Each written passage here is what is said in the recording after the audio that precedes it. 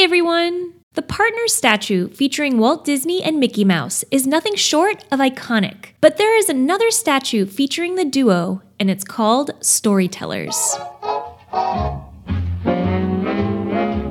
The Storytellers statue was designed by Imagineer Ray Spencer and sculptor Rick Terry. It's currently located in 3 Disney parks around the world, including Disney California Adventure, Tokyo Disney Sea, and Shanghai Disneyland. And although, like Partners, it features Walt and Mickey, that's where the similarities end. The statue features a young Walt Disney. He's dressed in a fedora and traveling attire just off the train from Missouri, ready to realize his dreams. He has a large trunk with him with the printing Walt Disney Cartoonist and a sticker saying Laugh-O-Gram Studios, the studio Walt founded at the age of 20 in Kansas City. Mickey is standing next to Walt on the trunk, with one hand up and a suitcase in the other. His look harkens back to Mickey's classic look from 1929's Carnival Kid, the short film that Mickey spoke in for the first time. His suitcase has the monogram MM and a sticker for the California Limited passenger train of the Santa Fe Railway, which is the train that Walt boarded in 1923 to move to Los Angeles.